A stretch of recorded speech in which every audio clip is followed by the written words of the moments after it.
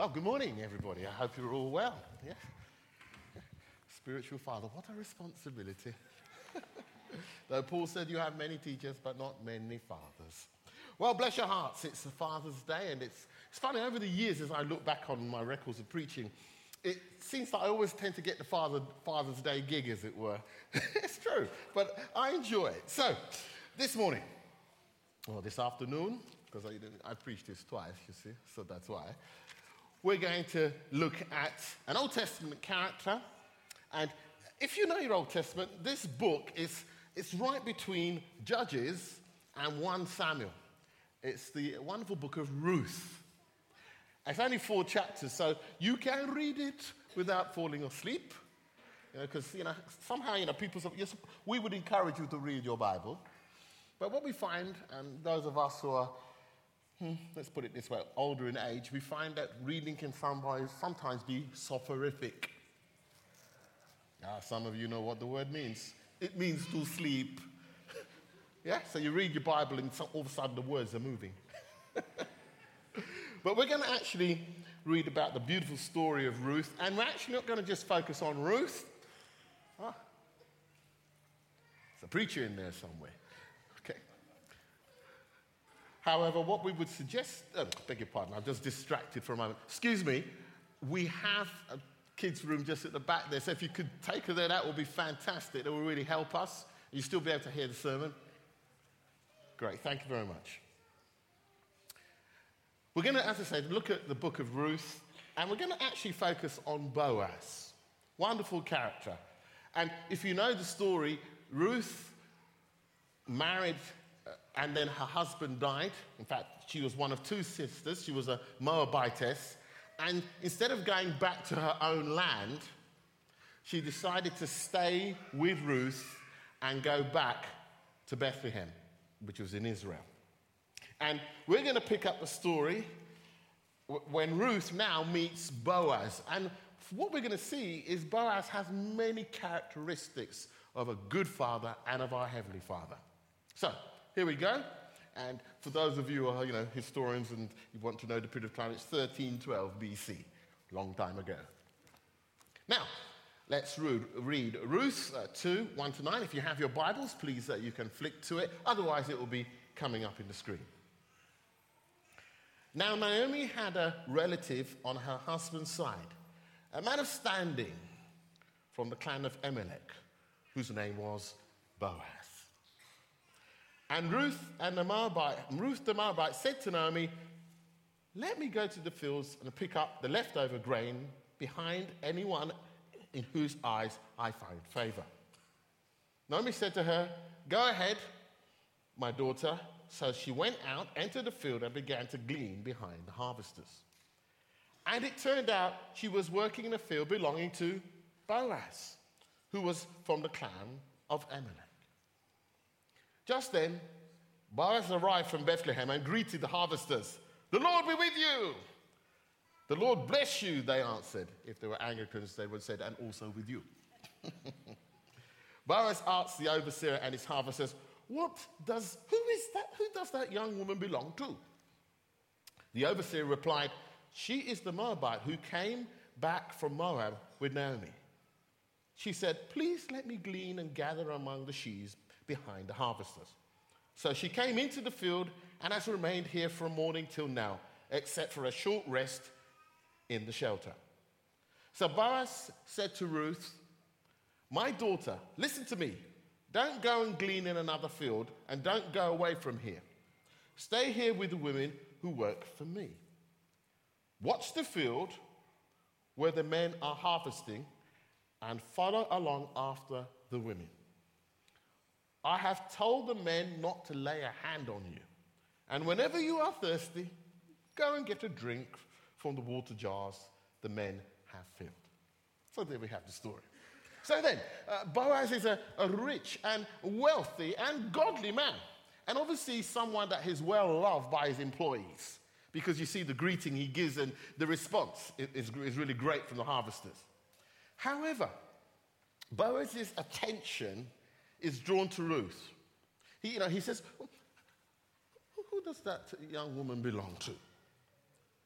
So It's interesting because as I began to study this and look at this more closely, it's useful to go to the Hebrew because you can find out the name. Boaz actually in Hebrew means strength. Is that good? It means strength. So what he did was he used his strength to protect this attractive and vulnerable young woman.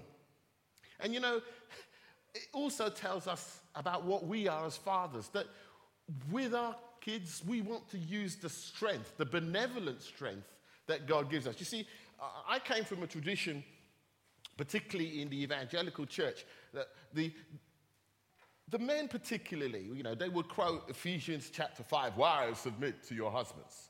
Yeah? They were good at that. They didn't see the other text which says, husband, love your wives as Christ loved the church. That's more work. But it was very patriarchal. It was very controlling. So, you know, wives had to submit and some of them had to wear scarves and all this kind of stuff. But that's actually not what we're talking about here. That's not the right use of that benevolent strength. It's actually there to protect and provide. That's the model we see here with Boaz. He protected and provided for her. Now, one of the interesting things as I studied this a little bit further, I was looking at a book by Lisa Guinness, and she said this, talking about us as fathers. Our father had the privilege of modeling good humanity to us so that we want to belong to the human race and find our way into it by him. So what our fathers were there to do was to model good humanity to us, to show that benevolent strength in a way that will be a model for the future. Boaz provided not only protection for Ruth, but provision, allowing her to work in the fields and obviously some water for her as well. Now, it's interesting because one of the things that occurred to me was he said to her, work in these fields. So what he was doing there, he was putting some boundaries in place. Yeah? He said, if you work here, there will be provision for you and protection for you, and that's the boundary. One of the things we as fathers have to do is put boundaries for our families.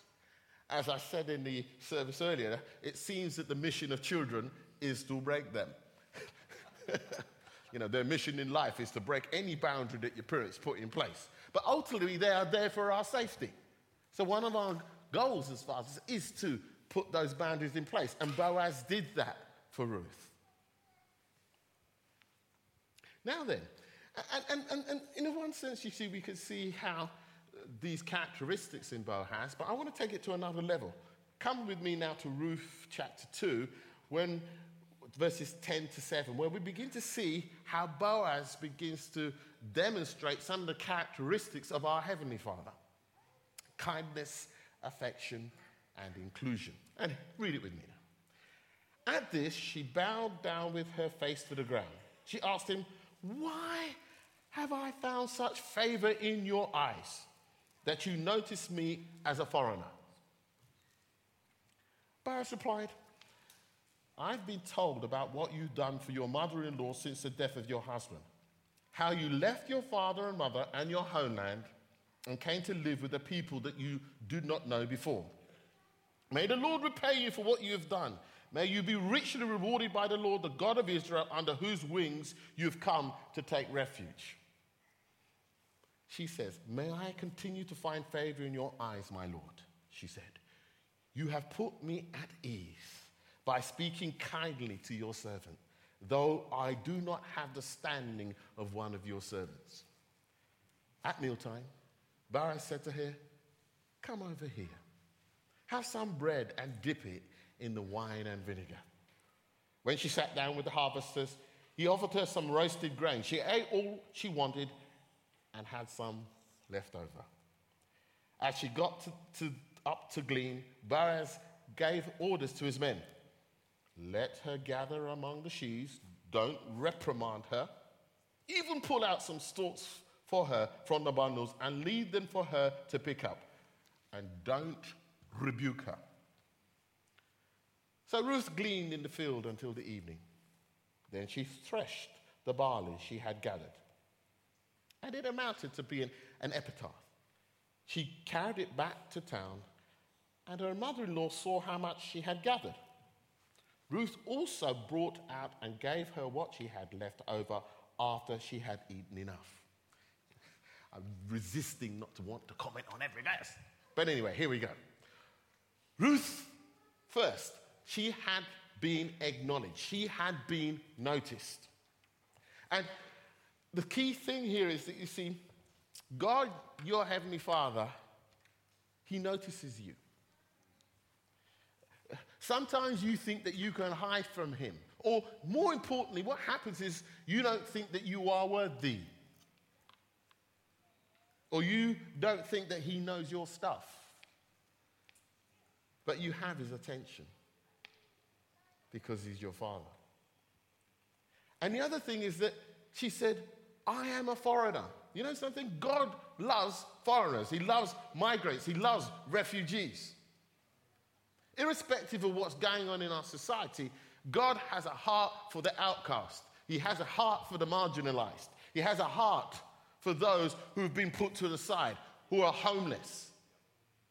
And if you want to know why, in Exodus 2:23-9, he says this to Israel: do not oppress the foreigner. You yourselves know how it feels to be foreigners, because you were foreigners where?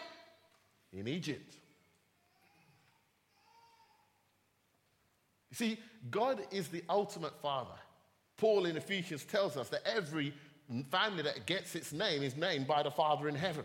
Ephesians 3:15. And he always has a heart for the foreigner and the lonely. That's why we read in Psalm 68:6 that he puts the solitary where? In families. So you might feel that you are a foreigner. You might feel that you don't belong. You might feel that this is not the place for you. But let me tell you something. God is inclusive. He wants to bring you home.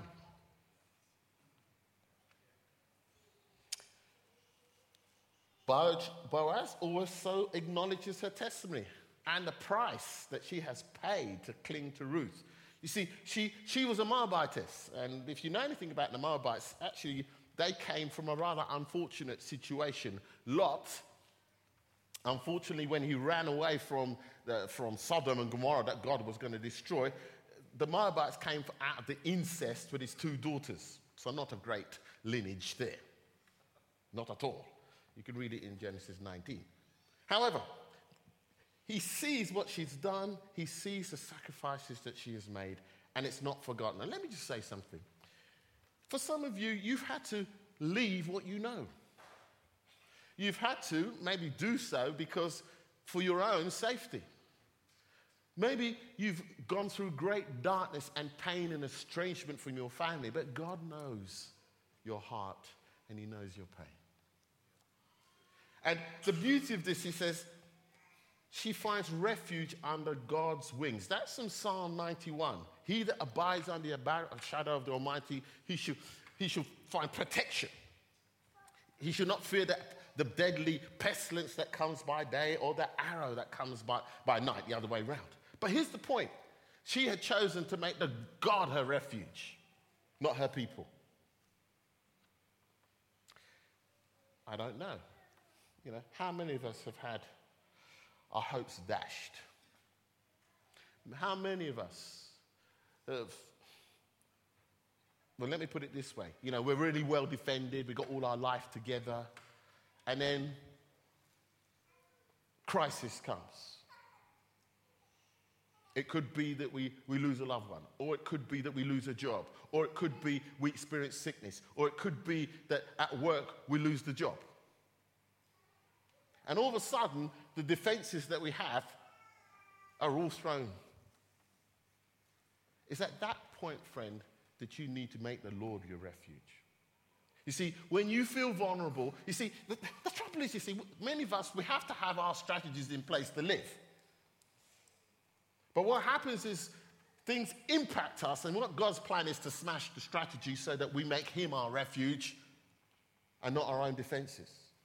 And it's at that point that God can now begin to provide for us. It's at that point that He can pour in oil and wine, as it were. It's at that point He can come in and be our refuge.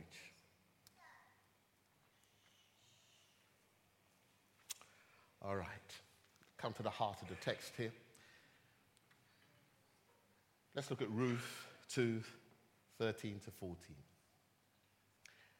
May I continue to find favor in your eyes, my Lord, she said.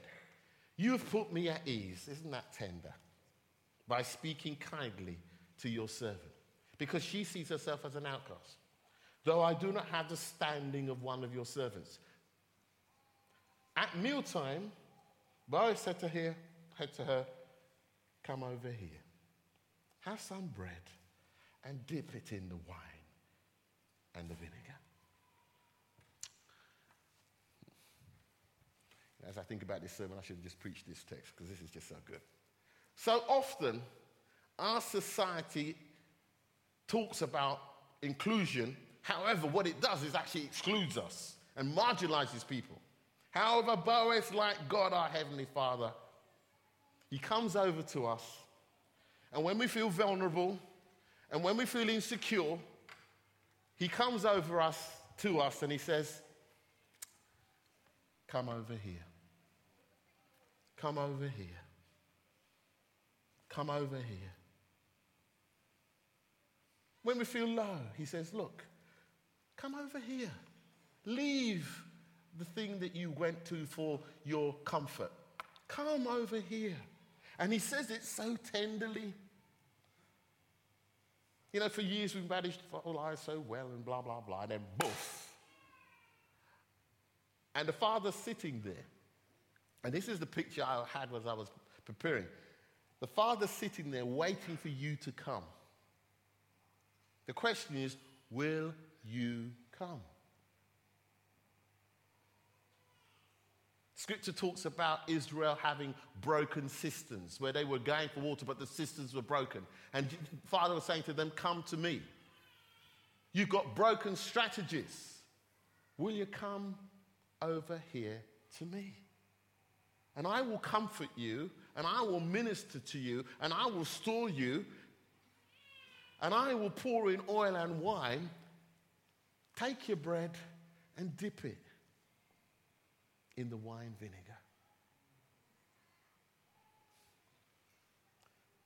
You see, God's intention was for us to live as creatures, not as creators. And so often we've chosen to be the creator and the master of our own destiny. And God sat there and waited and waited and waited, and then what's happened? Calamities come, and then he's asking us, will you become the creature? And will you come over here? Let me clothe you. I can imagine it in the garden when Adam and Eve fell God and they tried to put fig leaves together. It's not fig leaves, but leaves together, and they didn't have covering. He had to say to them, come over here. And they had to watch as they saw an animal killed and the animal was skinned, and he provided coverings for them. And if a father wants to provide covering for you this morning, whoever you are, he wants you to finish with the strategies you have used to manage your life and come to him here so he can minister life to you and cover you the way he's always wanted to cover you. He wants to, yes, his blood to cleanse you from your sin, but he wants to comfort you, oil to make your heart rejoice. He wants to pour oil on some of those wounds. He wants you to have wine. Those of us who are evangelicals always thought, yes, it was to pour on an antiseptic. I think he wants you to drink it. And what he's talking about is that you might know rejoicing again. That's what it's talking about. Joy. You've lived sadness. You've had a life of sadness and pain. But the Father says, come over here. Come over here. You will be allowed to receive comfort, affection, attention. And it's not based on your performance or your service or your standing, but on your position, who you are. If you're a follower of Jesus, you're a son and daughter of God, not born of the will of man or of blood, but born of God. You're a partaker of the divine nature. God's love is upon you. Therefore, when you come, you receive everything that is yours, that is inherited because of what Jesus has done for you at Calvary. So come here. What am I preaching now? Man, I know God hears my prayers. Hears your prayers, man. Them guys pray for me now. I'm really doing it. And look at the text. Also, where it says there that they dropped bundles of stuff. It says there that they dropped bundles of provision. Verse 15 and 17 for Ruth. Hey, how many of you have known God just drop a bundle of provision for you? Yeah? You had a bill. You didn't know how you was going to pay it. You had a problem. Where was the money going to come from? And a letter comes through the door. And it's the right amount of money. Or you lose the job and you're wondering what God's going to do. I've been there, know that. And God says, no, I'm going to provide for you. Trust in me with all your heart and I will direct your path. Proverbs 3:5. And what happens? You see God's provision time and time and time again. He's a good, good father. He drops bundles of stuff intentionally for you. Is that good? He has, put it another way, Isaac and Abraham are going up the mountain, and Isaac says to Abraham, who's going to be the sacrifice? What he doesn't know, there's a ram coming up the other side of the mountain. God's provision. Just a different picture, same outcome. He drops stuff for you. In the Jamaican community, when you're talking to the old-time Jamaican people there, they always say to you, the Lord will provide. Because that was their testimony. It's true for them. Louis? It's true. The Lord will provide. You see? He's going to drop some bundles, some sheaves for you just at the time when you need it, boom, from heaven, fresh, into your bank account if it's what you need, so that you can do what you need to do. Hey, bless. It's good preaching. Now let's get on.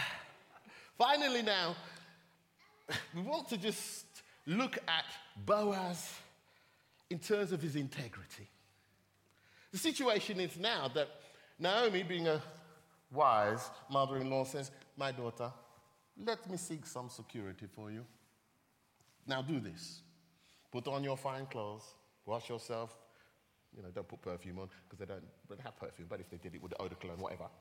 Now make yourself beautiful and go. Now, Boaz, let me use a modern day idiom, he likes to have a few beers, a few sherbets, right, with his mates.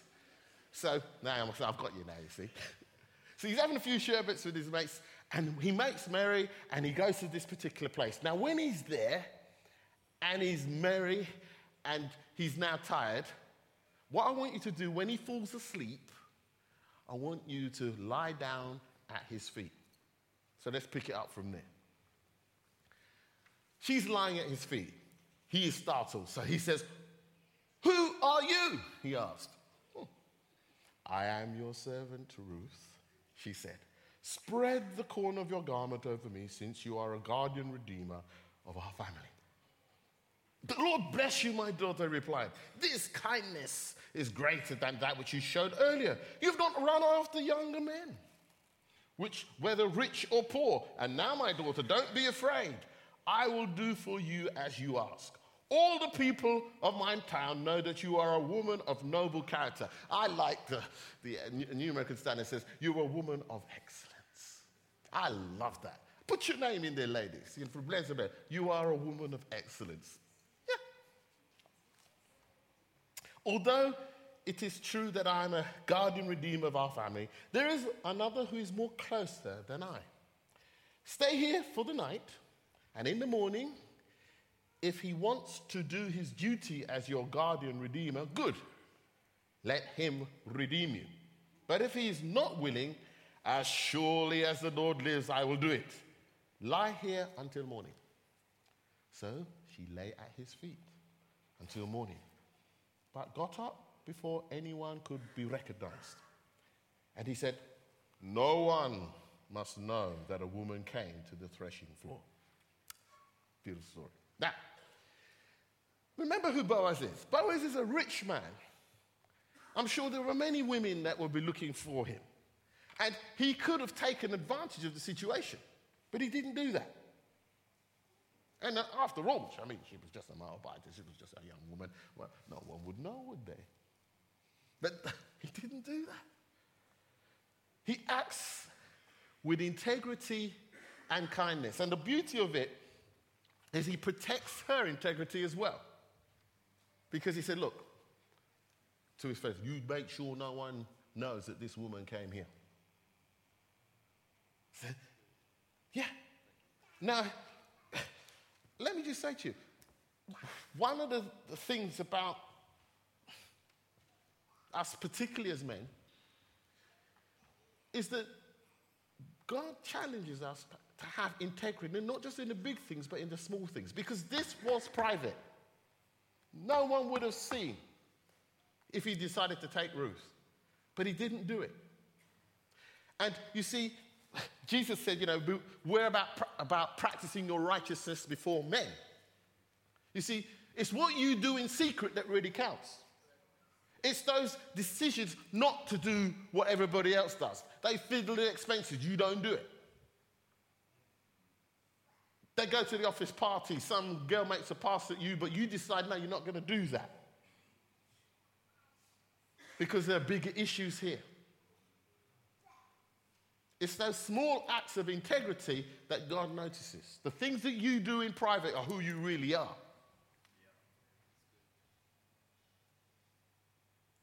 And Chris said, I'm talking to the men, we have the responsibility to model both publicly and privately the kind of life of integrity that befits someone who is a follower of Jesus.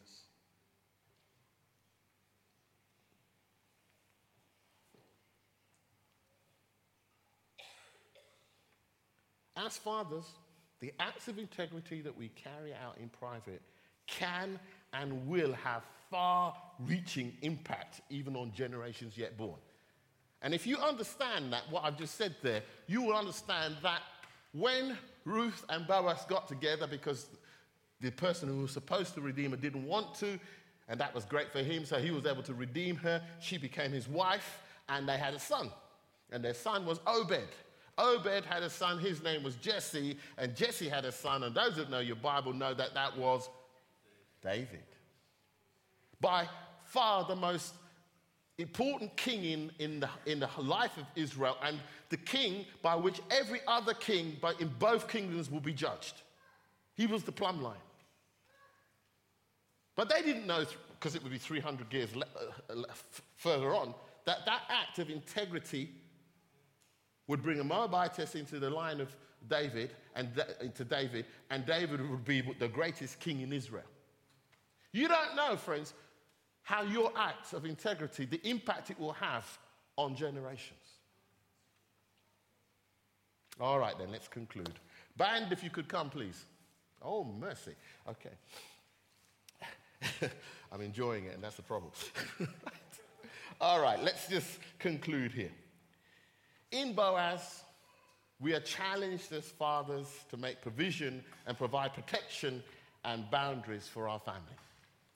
In Boaz, we see the ultimate Heavenly Father who is affirming, kind, and inclusive.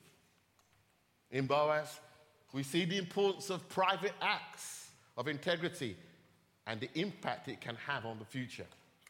And finally, in Boaz, we see benevolent strength in action. Please, would you stand?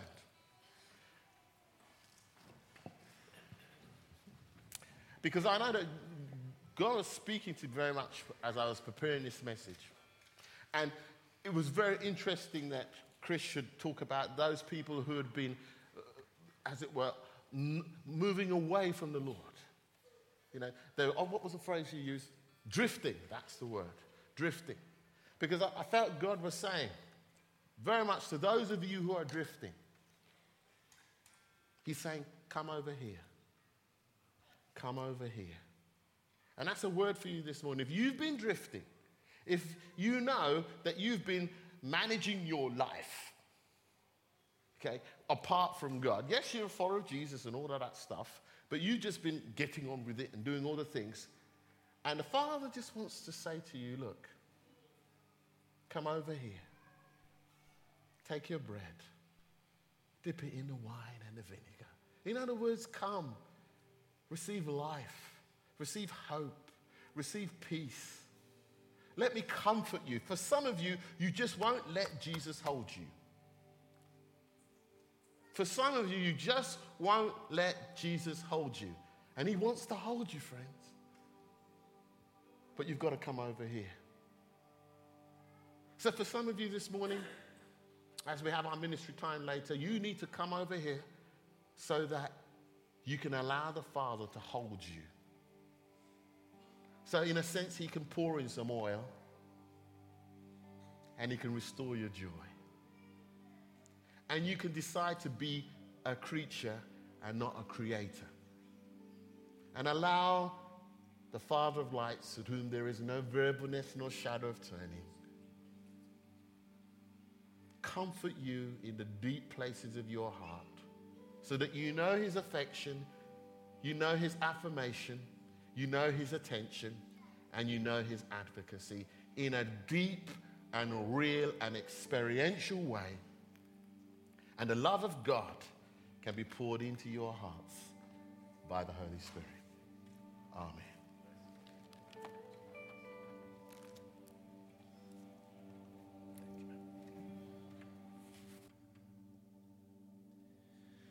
Our Father in heaven, hallowed be your name.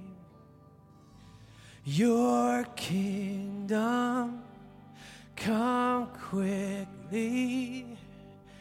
Your will be done the same on earth as it is in heaven.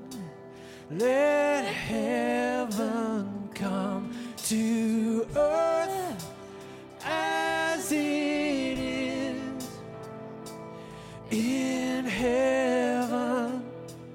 Let heaven come.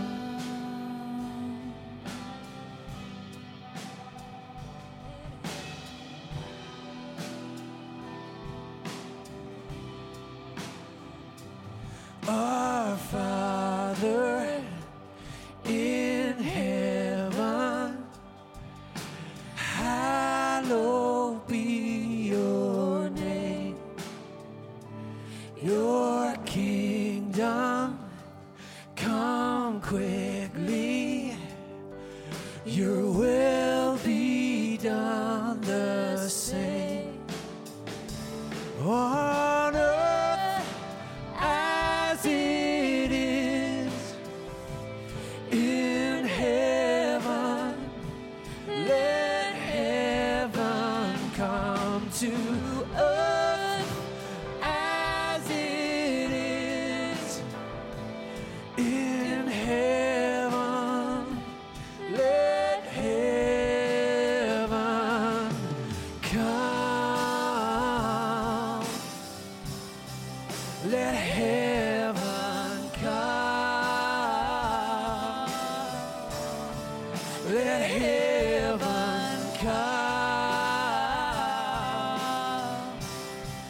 Let heaven come.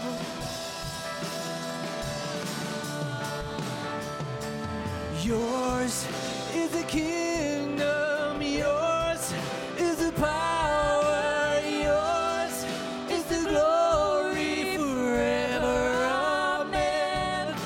Yours is the kingdom, yours is the power, yours is the glory forever. Amen. Let it go.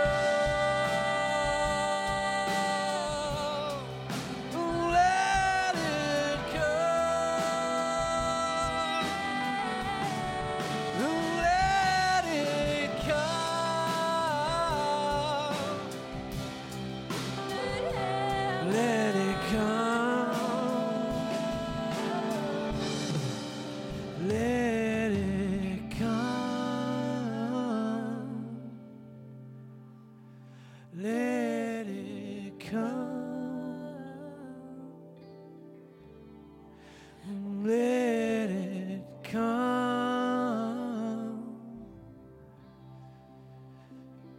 Let it come.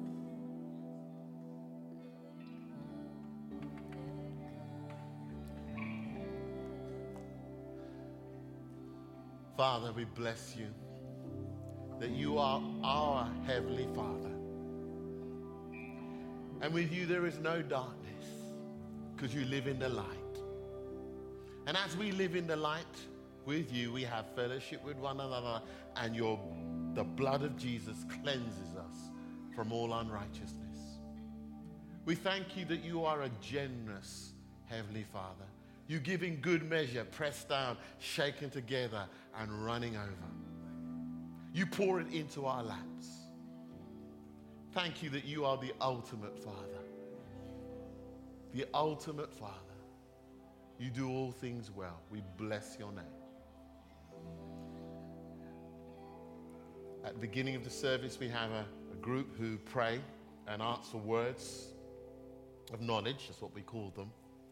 And if any of these words actually resonate with you, we would love to pray for you. If you go to my right, your left, there's a ministry team there, and they'll be happy to pray for you.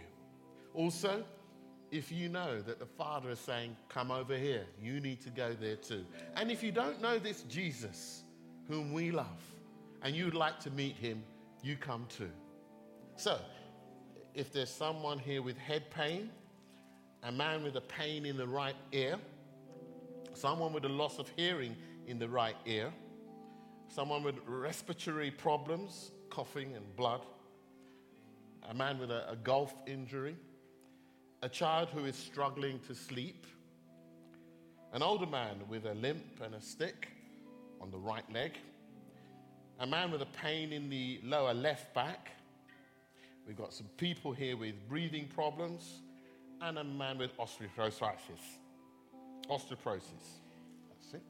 If any of those resonate with you, we'd love to pray for you. Now the blessing. Now may the Lord bless you and keep you. May the Lord make his good face to shine upon you and be gracious unto you.